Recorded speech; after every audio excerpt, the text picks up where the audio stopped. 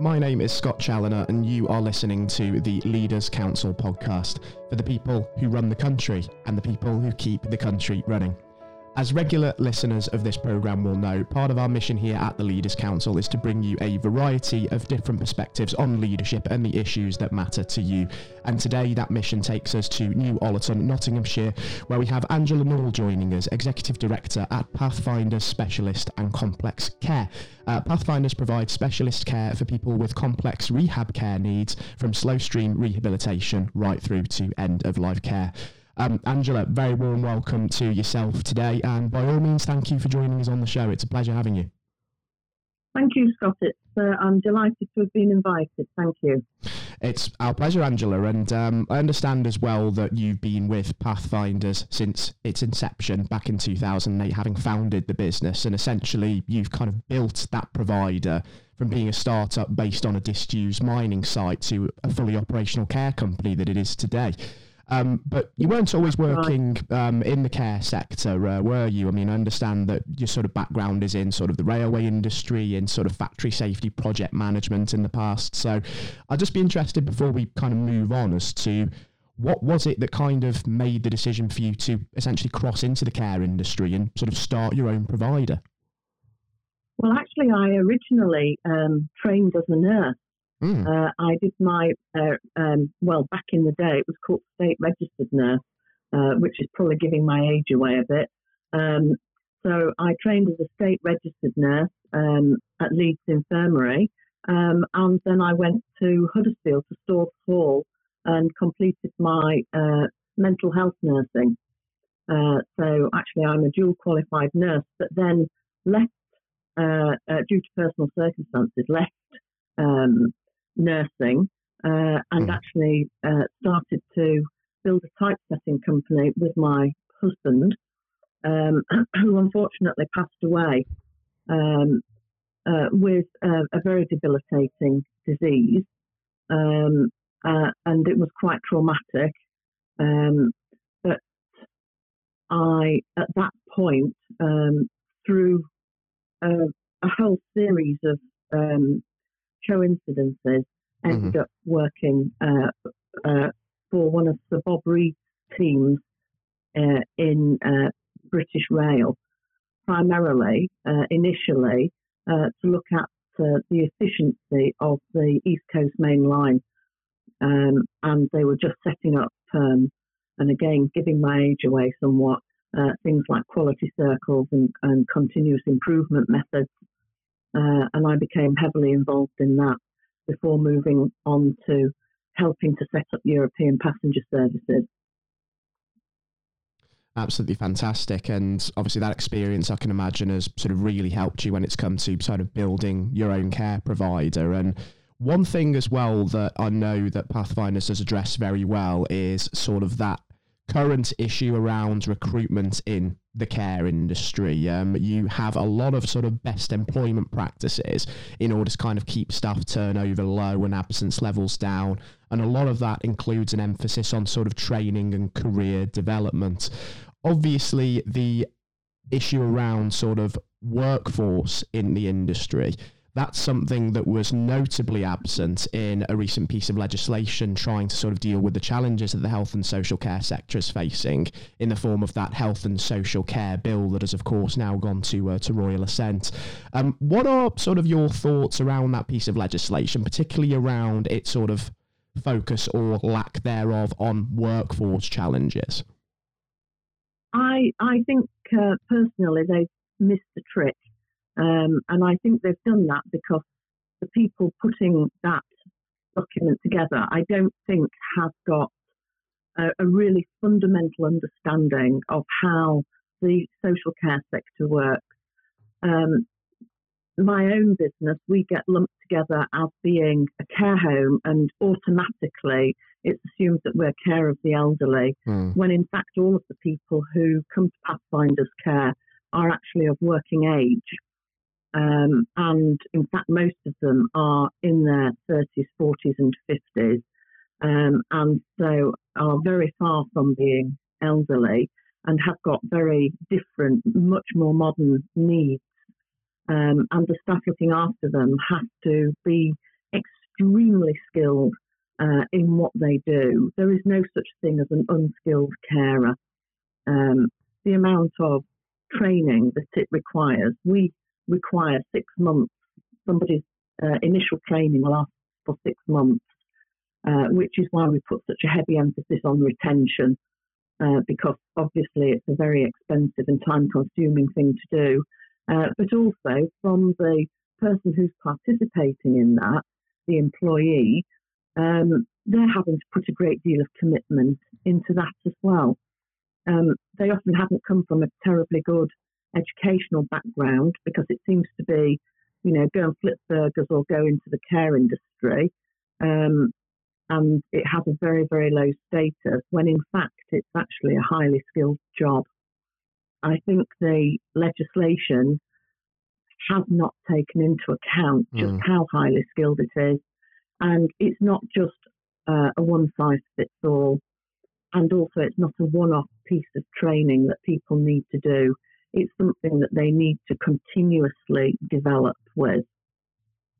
Absolutely right. I think there is a real problem with how the industry is perceived, and the fact that it has long sort of been undervalued and treated as sort of a low-skilled industry, when in fact on the ground it's the very, very opposite of that, because there are a lot of sort of not just physical skills that you need to carry out care, but also those soft skills as well, working with those that receive it.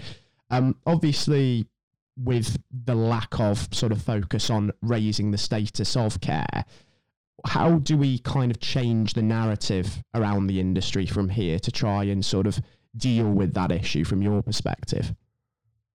I think it actually needs to start in school. I think it needs to be presented as a true career option, but there are a couple of barriers to that. Firstly is traditionally it has always been seen as a very low value thing to go into. Secondly, not all care providers actually do provide good levels of training or have career pathways.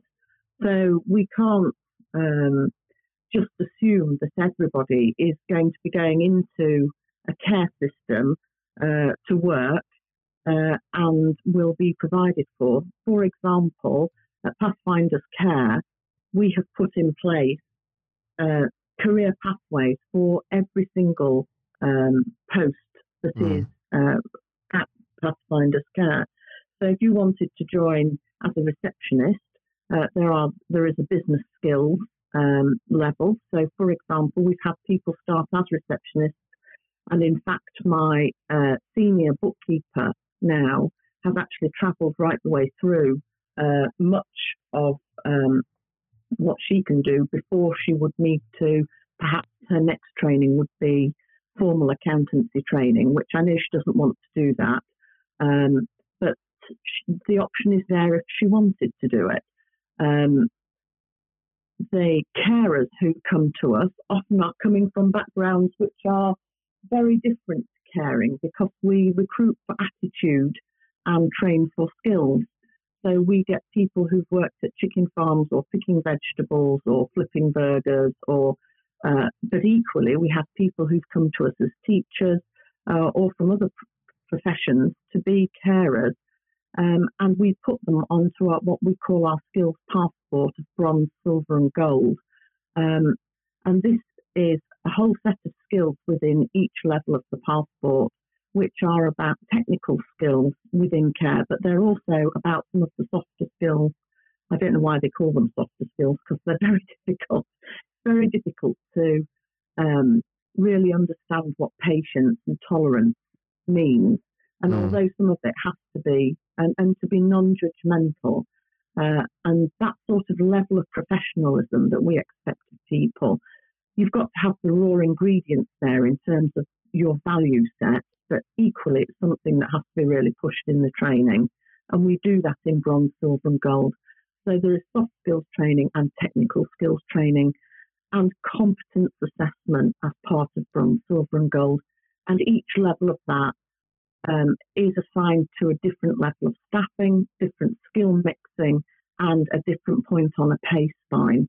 So somebody could come to us we are actually a real living wage employer, but that starts now at £9.90. But in fact, a skilled carer could easily be earning £11.05 plus, which is a long way from earning the minimum wage. And I think that actually putting your money where your mouth is very important in terms of saying these jobs are worth something and the people doing these jobs are worth something. We also make sure that we follow code of conduct from ACAS in terms of employing our people, so that, again, people know that they're going to be treated fairly. And I know that the things that I've put in place aren't generic across the piece with all healthcare providers.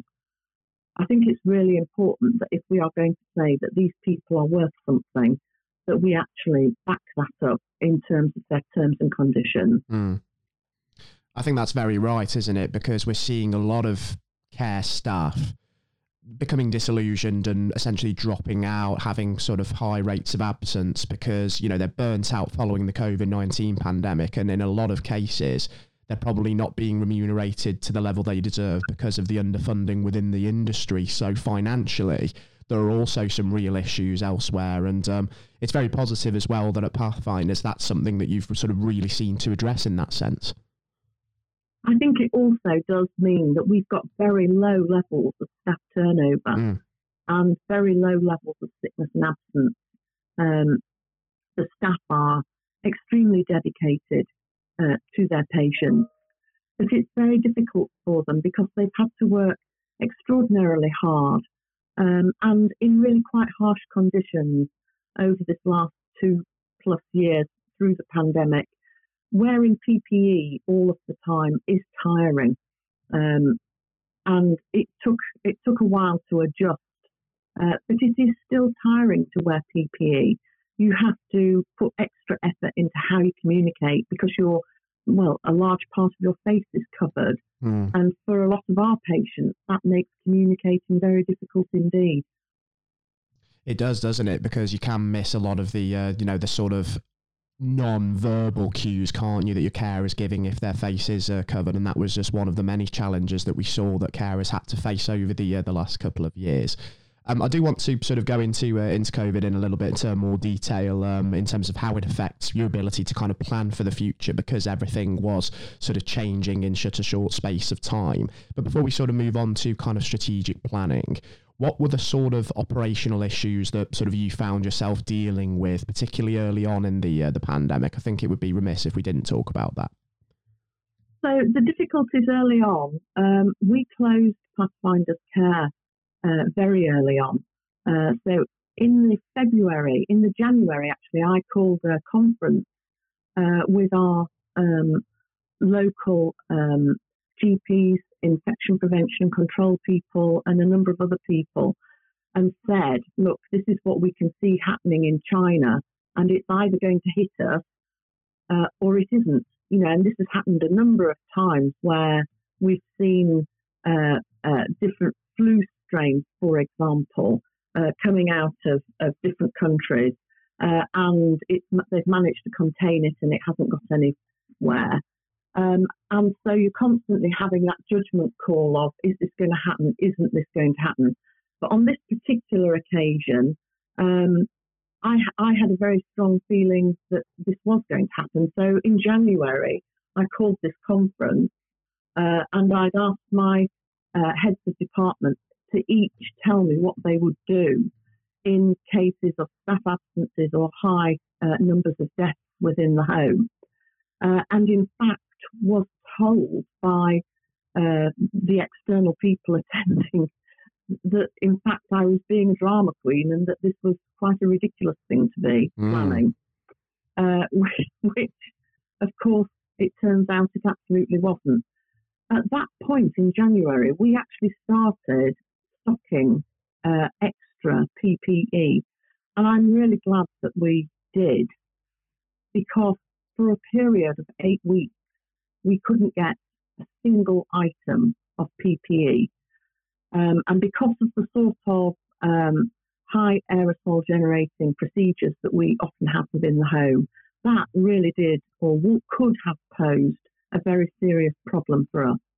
As it is, because of our foresight and planning, we never at any point were short of PPE.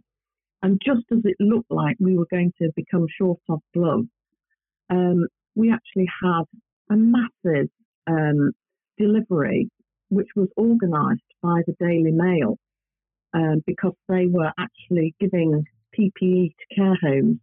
And they came and dropped off a huge pallet of PPE, which we were really grateful for. But we were very fortunate that because of our foresight and planning and because of that delivery, we never at any point were short of PPE. But I know that all of the other homes, the GP surgery, the pharmacists around us, didn't have the PPE that they needed in order to maintain safety. And like I say, there are so many different issues that were difficult. And another one that really sort of sticks out quite prominently, we were fortunate in that we had just put in place a staff communication. So I've got 260 staff, and we've just put in place a staff communication system so that everybody could receive simultaneously messages about what was going on and what we were doing. And that was really useful because that use of technology was really important, because it meant that as the government guidelines changed, and sometimes they were changing a couple of times a day, or they were changing last thing at night or last thing on a Friday for implementation on a Monday, that we were able to get all of those messages and put everything in place so that we could follow the guidelines very closely. I'm reluctant to criticise the government on some of that because it was a very unique situation, a very difficult situation where nobody truly understood what was going on and what was happening. We weren't really learning the lessons that have been learned overseas with things like SARS and MERS. But equally, we have got different circumstances and a different sort of culture to where those sorts of things have happened. So I do understand that it was a very difficult situation, but it wasn't made any easier by the fact that our local authorities and our CCGs would also have their interpretation of what they thought the guidelines meant as well. So we will get the government guidelines, the local authority guidelines, and the CCG guidelines, and that might also be different to what came out of NHS England.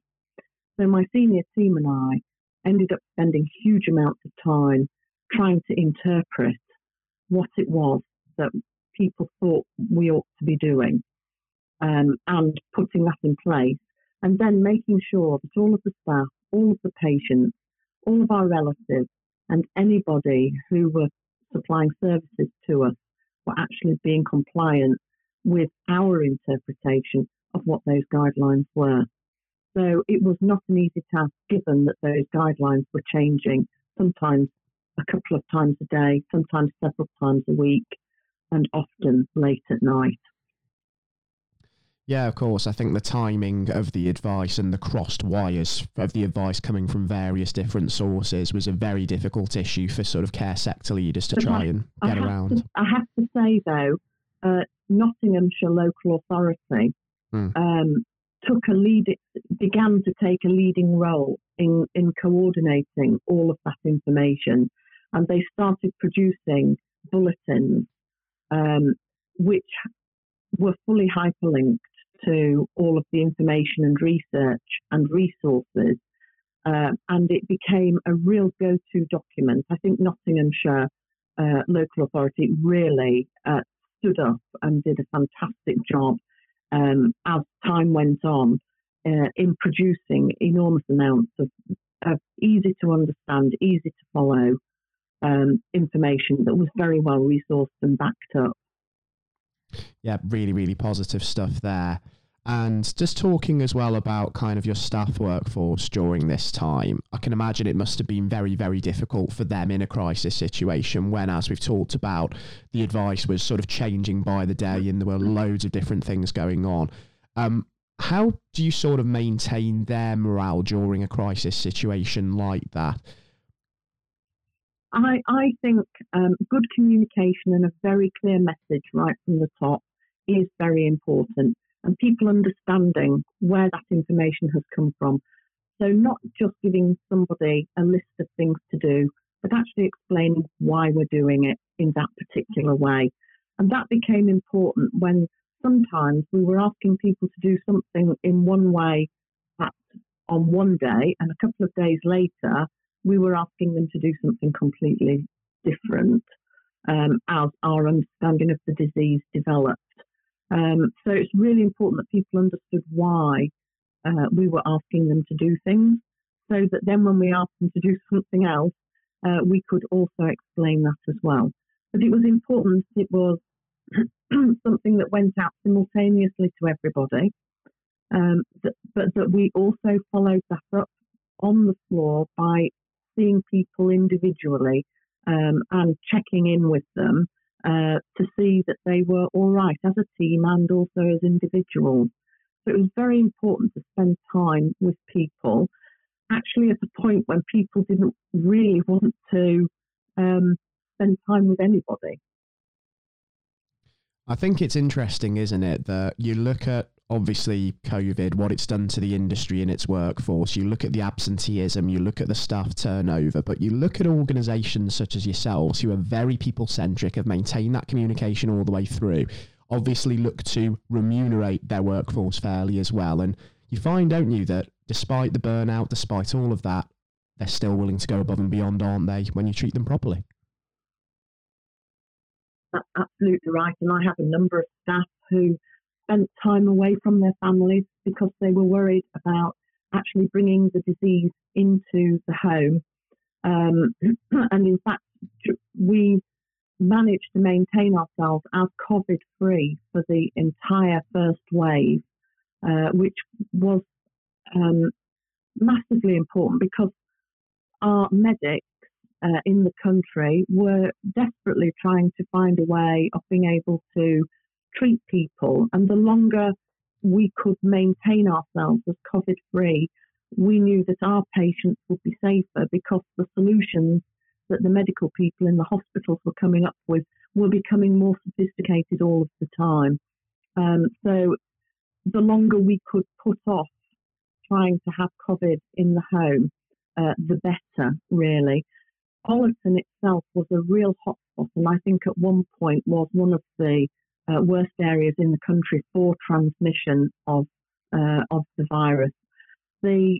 One of the really useful pieces of information that was available from the government was from the ONS, where we were able to go and find out exactly where the hotspots were and what the transmission rates were, and that was actually very useful. But what it meant was that because we were within a very high transmission area, obviously the things that we needed to do with PPE and testing became really quite burdensome for the staff. And I think, has an overall long-term effect on people's stress levels. And I'm reluctant to sort of go down, sort of the mental health route and say, mental health. Because as a mental health trained nurse, I think perhaps that has a slightly different connotation for me. But I do think that it was an extraordinarily stressful time. And we're talking about chronic stress here, not just something that was for 1 or 2 days, but things that went on for month after month and at one point seemed quite endless. The remarkable thing is that we did manage to stay COVID-free whilst all of the homes around us were having enormously high mortality rates and 1 or 2 closures as well, as in completely closing down the home, shutting up business. And we were nowhere near that. Interestingly, we didn't get COVID until the second wave, and that in fact was brought into us by an ambulance driver who actually knew that he had COVID when he was delivering his patient. We were obviously very disappointed about that, and that patient who was delivered to us did in fact die of COVID as well, and also the person in the next bed. We had 6 deaths in total out of a complement of 78 patients. 4 of those patients went into hospital COVID negative, caught COVID in hospital and died in hospital, and 2 patients died on site of COVID, it having been brought in by an ambulance man. And that's just very disappointing. But I understand the pressures that the ambulance service were under in order to maintain themselves as staff. So I'm sure they might have perhaps taken themselves into work when perhaps they shouldn't have done. Mm. Quite similar to that, actually. There was the High Court judgment the other week, wasn't there, where the government sort of framework early on in the pandemic of actually discharging hospital patients sort of into care homes without sort of proper testing regimes being in place and without sort of proper isolation frameworks being in place. I don't actually understand why. We had a very, very strict rule in place, which we put in place as a care home and which we are entitled to put in place. We are the people ultimately who say who can come into our home. And because the hospital wants to discharge somebody to you does not mean that you have to take that person who is being discharged. So we insisted upon people being tested before they were returned to us. But equally, we stopped taking patients in March 2020. So we actually closed our doors to taking new patients.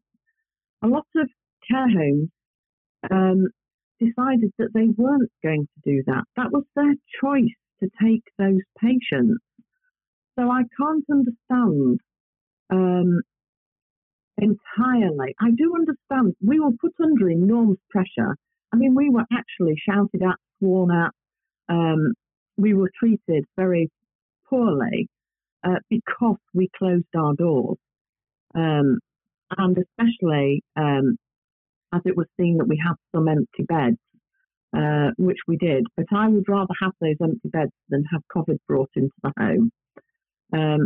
Ultimately, the registered manager or the people who own the home make the decision about who is going to be admitted into that home and the circumstances that they are going to be admitted in.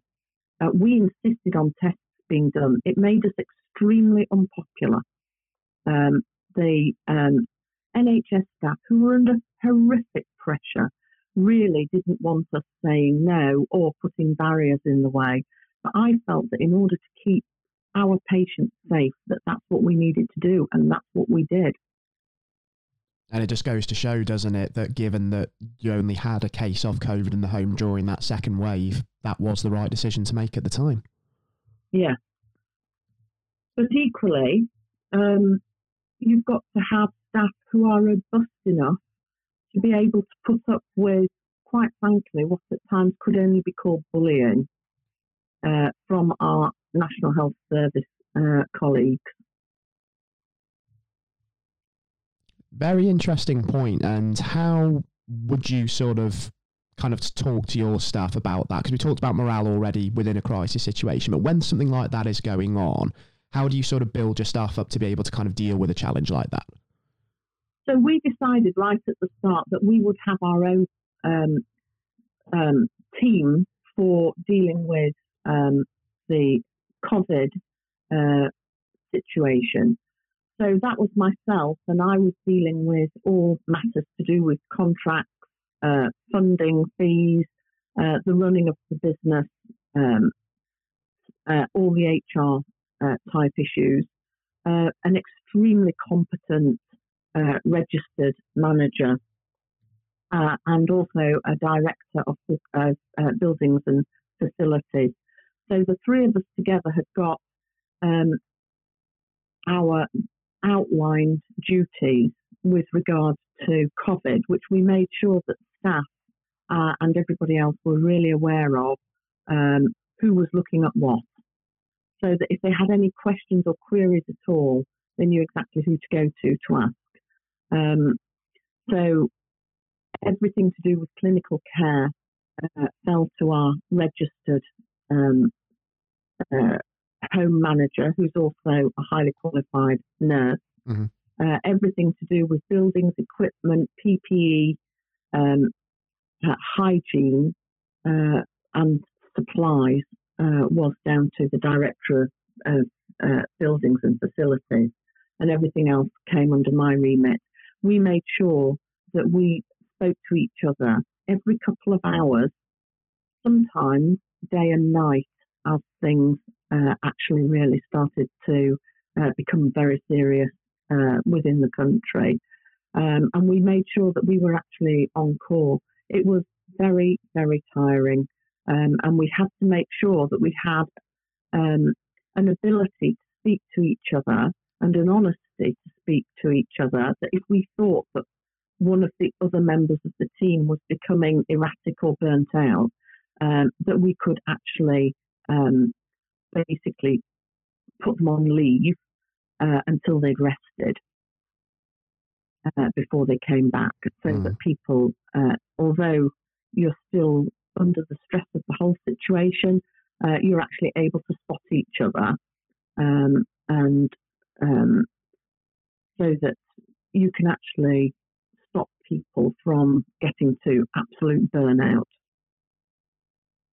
And I think that would have resonated a lot with those staff members as well, sort of looking out for them in that sense. And I think, considering everything that's gone on over the last couple of years, we can talk about how carers have sacrificed so much, given so much for the cause of trying to get through the pandemic.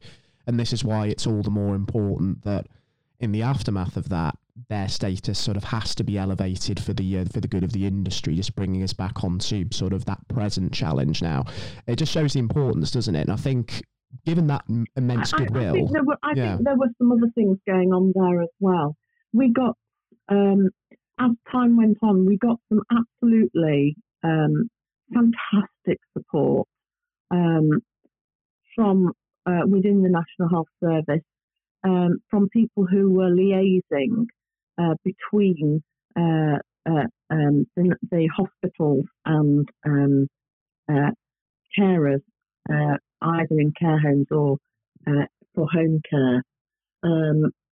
And a gentleman called David Ainsworth, who really advocated for looking at new and alternative ways where we could maintain treatment within the home. So, for example, we piloted a couple of things. Firstly, we piloted a drug regime and oxygen regime within the care home, which we were able to do because we have a high ratio of registered staff in physiotherapies, occupational therapists, and nurses.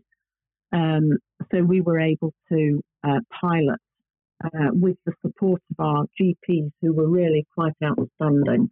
And that meant that we were able to maintain people within the home instead of having to admit them to hospital. And it also meant that we had kinder outcomes for our patients in helping them to breathe if they caught COVID. So we did, in the second wave, although we didn't have so many fatalities, just 2 on site. I'll say just, that's enough, isn't it? And not to diminish how horrible that is for their relatives. But we did have people who caught COVID, but because we were able to use some of these new drug regimes, which was a really novel approach, we actually were able to maintain people within the care home and have good outcomes in people recovered from COVID.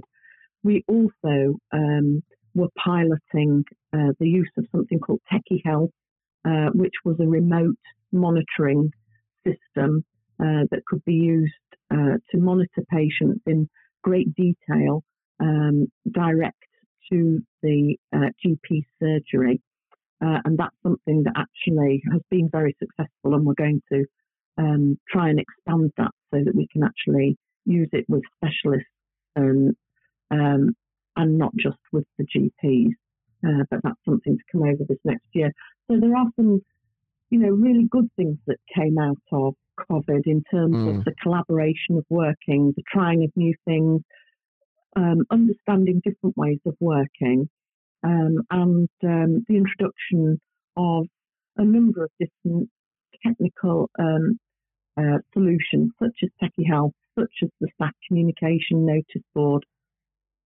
So although COVID was a really terrible and desperate thing, it would be wrong to think that nothing good came out of it. That really there are some fantastic moves forward that have come out of this.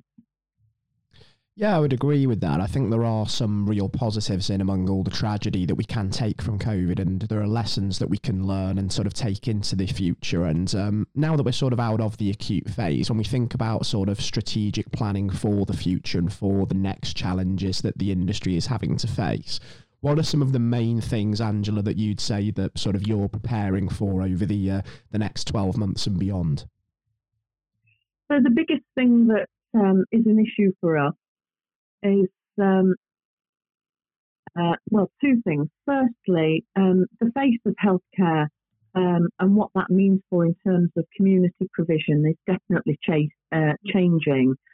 I'm not privy to what those changes actually are, or where the local authorities, the CCGs, or the joined up thinking is actually going to take that, because generally speaking, that's all put in place and then we're told at the last moment that that's how it's going to be, or people just stop commissioning particular services without any notice. So that can be a difficulty, because obviously it takes a lot of time, effort and money to make sure that services are set up. So in order for us to continue to be offering a relevant service, something that is something that our customer wants to buy, and something that is useful for the end user, which is the patient. So we've got our customers and our end users. Then really we need to be part of those conversations earlier, because it takes time to set up these services. It takes time. And this, again, comes back to an earlier point. If you completely undervalue the people that are delivering the service, and you think that all you've got to do is issue a diktat and say, this is what we want, you're never going to get the best service. Because actually, if you'd worked with those people, like myself, we'd be able to trim our own services, we'd be able to retrain our own staff alongside your thought processes, or these people's thought processes, so that then when they wanted those services would be immediately available to them, because we've been able to keep our service relevant to the changing needs. The needs do need to constantly alter. When I think about the service that we offered in 2008 when we entered the market, that is dramatically different to what our service offering is now.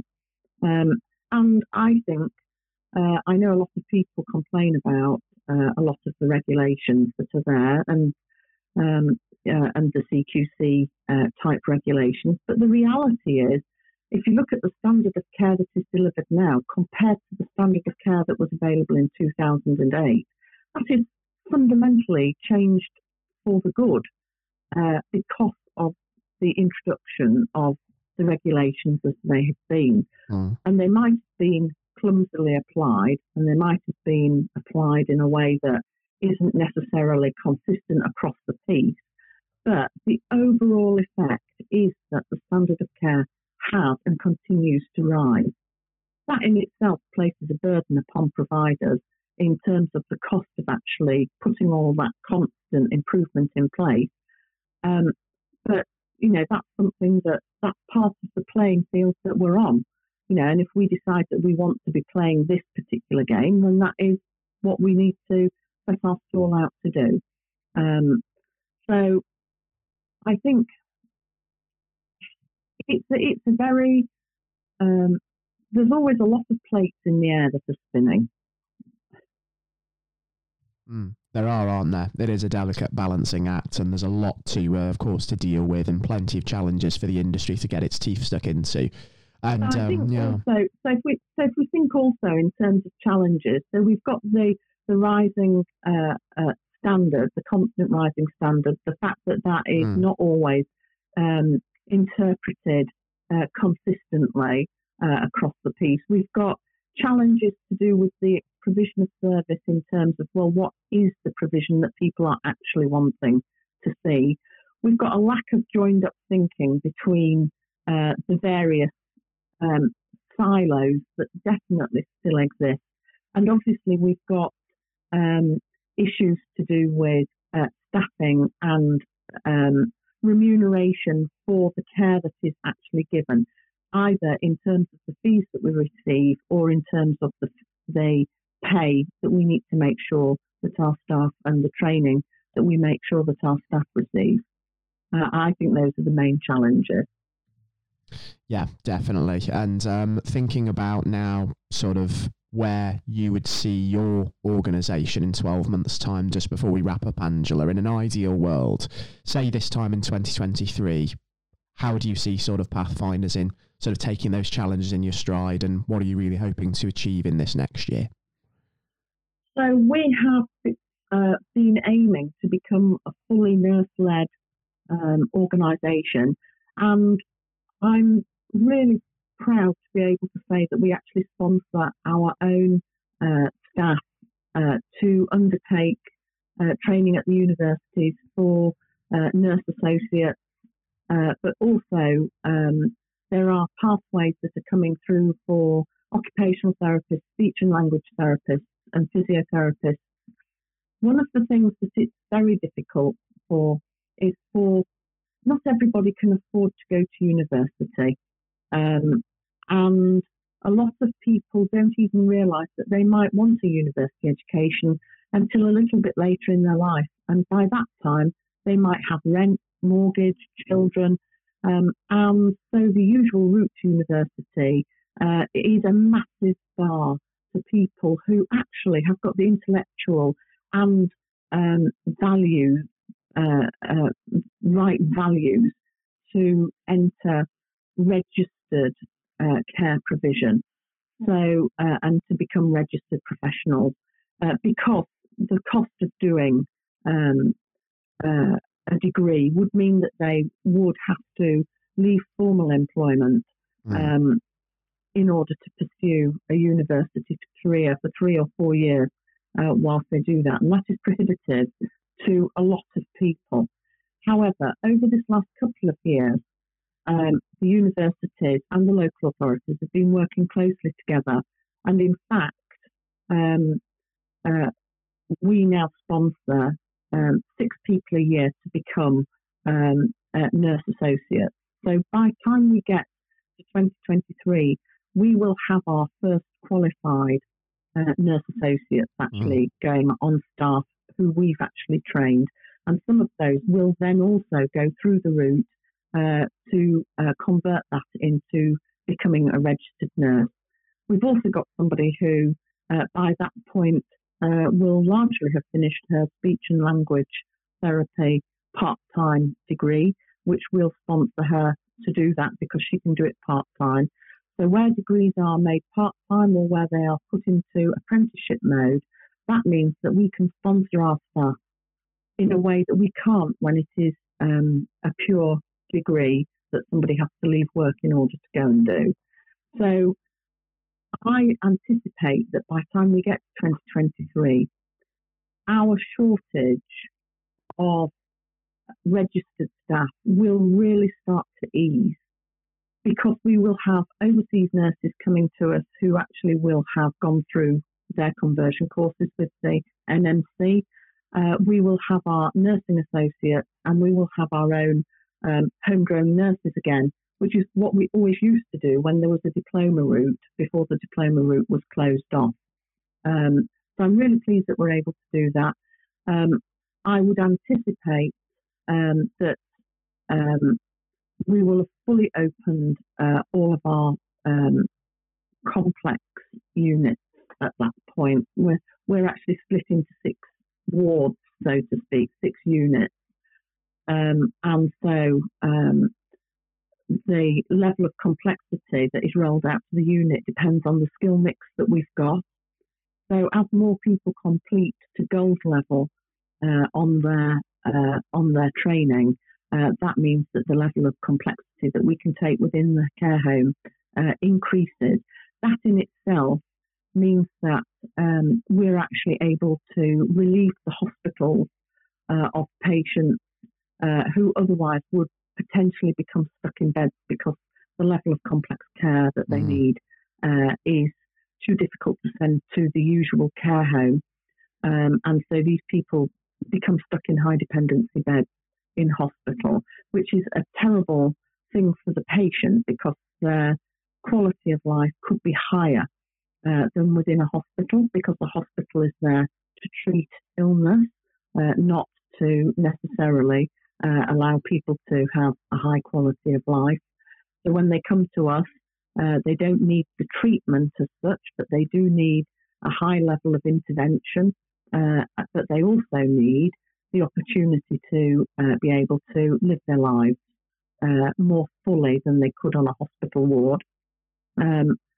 So we will have all of those beds open because our skill mix will be at a much higher level. I would anticipate that our level of difficulty in terms of recruiting non-registered health staff at that point should have started easing. I think there are a number of things that will help us with that. Firstly, I think towards the end of this year, a lot of the difficulties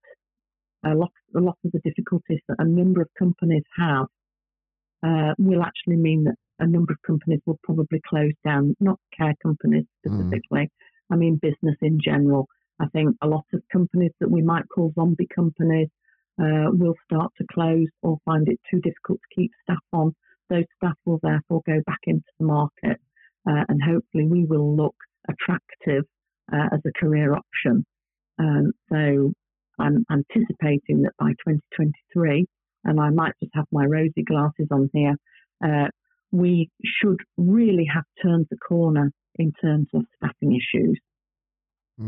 Very optimistic outlook, and that optimism is incredibly infectious. And it's important as well that things are really going on to try and address that, because a robust health and a robust social care sector rather sort of helps alleviate that pressure on the NHS by stopping people going into long-term hospitalisation. And as you say, making training more accessible to that adult workforce that's out there, rather than just focusing on pathways for younger people. That's going to be one way that we really alleviate those staffing issues. So some incredibly important points. I think one of the things that I would really like to see develop is I would really like, we try very hard to get people back into their own homes because the age group of our patients is so much younger. Really, we shouldn't be seen, unless somebody is with us for end-of-life care, we shouldn't be seen as their last stop. We should be seen as an interim to people going back to live within their own homes. And I would like to be able, at the moment, there aren't the facilities out there for sending people home with who require a large amount of intervention and care. It can be done, but it's few and far between. And I think one of the things that we're seeing at the moment is we're seeing that falling over an awful lot because the staff aren't there, or they're not trained adequately, or there is an inconsistency of care there. And we know that happens because those people end up coming back to us almost like a turnstile, really, in that it would be nice to be able to keep people out in the community. So that we can take people from hospital, wean them off the sort of extremely high level of care, put in place a package, and then actually get people home. And I would like to be able to see a lot more of that by 2023. Let's certainly hope that indeed does come to pass. Angela, I have to say it's been an immense pleasure and incredibly enlightening to have you join us on the programme today. And I think as soon as we start to see kind of, you know, the mist clearing a little bit and we understand what kind of course the industry is taking over the next 12 months, I'd absolutely love the opportunity to welcome you back onto the industry and just see exactly what is changing, if anything, because there's a lot we've talked about today, and let's hope that the course that we take from here is a positive one. Thank you very much indeed for the opportunity.